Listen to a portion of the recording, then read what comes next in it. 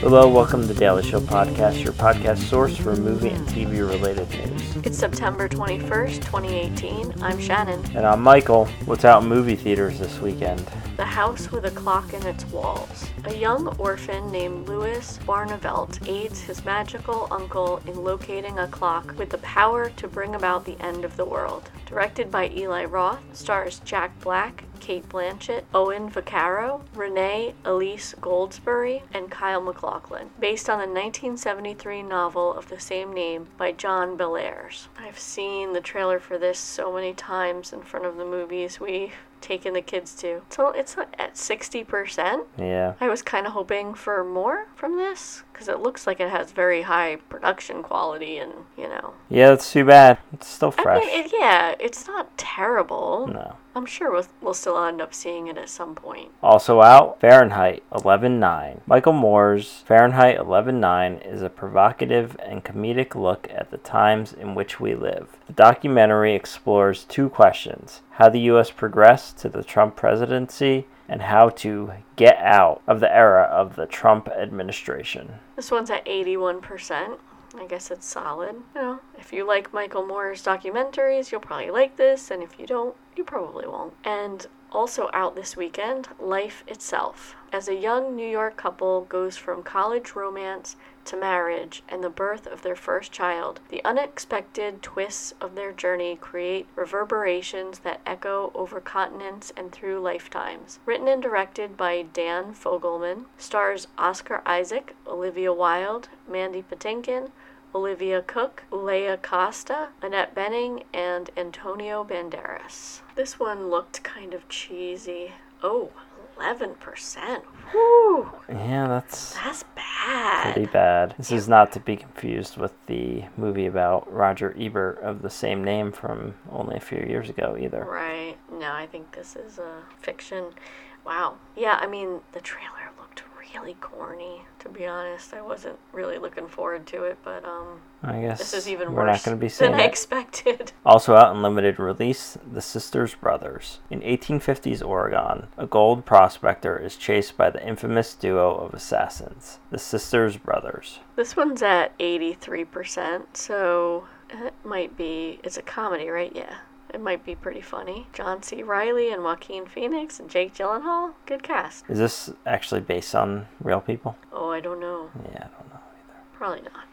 Assassination Nation. After a malicious data hack exposes the secrets of the perpetually American town of Salem, chaos descends and 4 girls must fight to survive while coping with the hack themselves. This one is at 67%, which is actually higher than I expected. It didn't look great to me. Also out, Colette. Colette is pushed by her husband to write novels under his name. Upon their success, she fights to make her talents known, challenging gender norms. This one actually looked kind of interesting, and it's at 90%, so that's the highest reviewed one out this week. That's true, so go see Colette. Any news? According to Variety, Disney is in early development on a number of limited series for its upcoming streaming service, which will be centered on popular characters from the Marvel Cinematic Universe who have yet to appear in their own standalone movies. These characters are said to include Loki and the Scarlet Witch, amongst others. The actors who portrayed these heroes and villains in the MCU, such as Tom Hiddleston and Elizabeth Olsen, are expected to play them in the streaming shows as well. Each series is expected to include 6 to 8 episodes. Marvel Studios will produce the shows, unlike other Marvel shows, which are produced under Marvel TV Studios. And Kevin Feige is expected to take a hands-on role in their development. This sounds really good.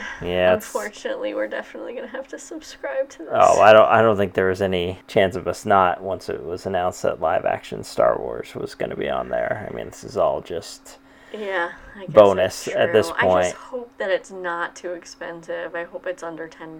Bob Iger said because they're going to have less than Netflix, it should be priced appropriately. So that's good. probably less than Netflix, but you never know. I mean, who knows? Now that they're adding all these things, maybe they weren't originally in the plan. Maybe it's going to go up. we'll see. Well, I don't know. This still is a drop in the bucket compared to Netflix. Yeah, but these are, I think it said in the article that these shows are expected to have like a budget of a movie. So, like a Marvel movie. So, wow. Could oh my God, could get pretty expensive. So much. We're going to run out of time too, not just money. I guess so. That's more of a watch problem. all of this. According to The Wrap, Emilia Clarke and Crazy Rich Asians star Henry Golding will star in Paul Feig's next film, Last Christmas, which is a holiday romance set in London with a screenplay written by Emma Thompson and Bryony Kimmings. Well, that sounds good. Apparently, Henry Golding is in the current movie that Paul Feig has out, Simple Favor. Yeah, A Simple Favor. That's cool. He's blowing up. I haven't seen him in anything yet. Seems like I will. In other items, Jordan Peele is set to host and narrate the Twilight Zone reboot on CBS All Access, which is set to premiere sometime in 2019. Kristen Bell has confirmed on Instagram that a Veronica Mars revival is coming to Hulu. It will be 8 episodes and air in 2019. We already knew this, didn't we? It was rumored. I don't think it was confirmed. All right. Cool. According to Deadline, Cary Joji Fukunaga has been announced as the new director for James Bond 25, with Daniel Craig in the starring role. Filming will begin March 2019 for a worldwide release date of February 14th, 2020. Bruce Greenwood has been cast in the Shining sequel, Dr. Sleep, in the role of Dr. John. Well, now we're going to have to see that movie. What's new to streaming this week? Netflix has a lot of originals. Battlefish, Hilda. Join Hilda as she travels from a wilderness full of elves and giants to Trollberg, a bustling city packed with new friends and mysterious creatures. Nappily Ever After. Violet has it all. The perfect job, the perfect relationship, and the perfect hair, until she doesn't. What happens when being perfect isn't enough? The Good Cop. Honest cop Tony Jr. gets advice from his unscrupulous father, retired NYPD officer Tony Sr., about everything from his job to his love life. Quincy. The life and career of legendary music producer Quincy Jones are traced in this biographical documentary directed by his daughter, Rashida Jones. This looks interesting. It does. And this one I've definitely been waiting for. Maniac. It's a limited series. 2 strangers find themselves caught up in a mind-bending pharmaceutical trial gone awry, starring Emma Stone and Jonah Hill. That's the first time they've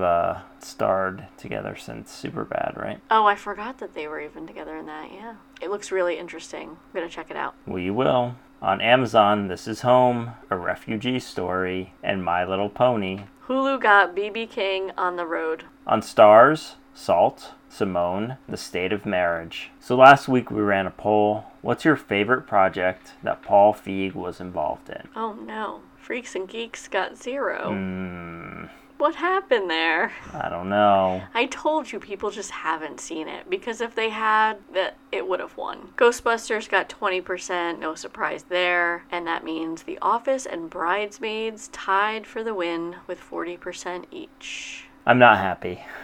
Freaks and Geeks. Well, at least should have gotten votes, if not one. Yeah, I don't know. I guess I forgot to vote in this. Yeah, I didn't vote either. So, Daly's show canceled. No, people just haven't seen it. It's not that they don't like it. I think more people have seen it than you think. I think less people have seen it than you think. So, for this week's poll, we're asking which MCU character who hasn't had their own standalone film yet would you like to see get a limited series on Disney's upcoming streaming service? Loki, Scarlet Witch, Hawkeye, or Korg? Which one are you going to go for? I'd probably go with Scarlet Witch or Hawkeye. Yeah, me too. Hawkeye would mean more Linda Cardellini. Maybe. Yeah, that's always definitely a good thing. Yeah, I think Hawkeye always gets like short shrift because he's not as strong as the other guys in the Avengers, and like if he was off on his own, that would actually be more interesting. Yep. Because then he would seem more powerful. And Scarlet Witch she's a cool character. I would definitely watch a show with her. I haven't seen that much of her yet. I don't even really know that I wanted Loki show. I think I've had enough Loki, actually. Yeah, I don't think I need any more Loki. And I don't know if Korg needs his own show. No. But I know he's a popular character. Okay. So let us know what you think.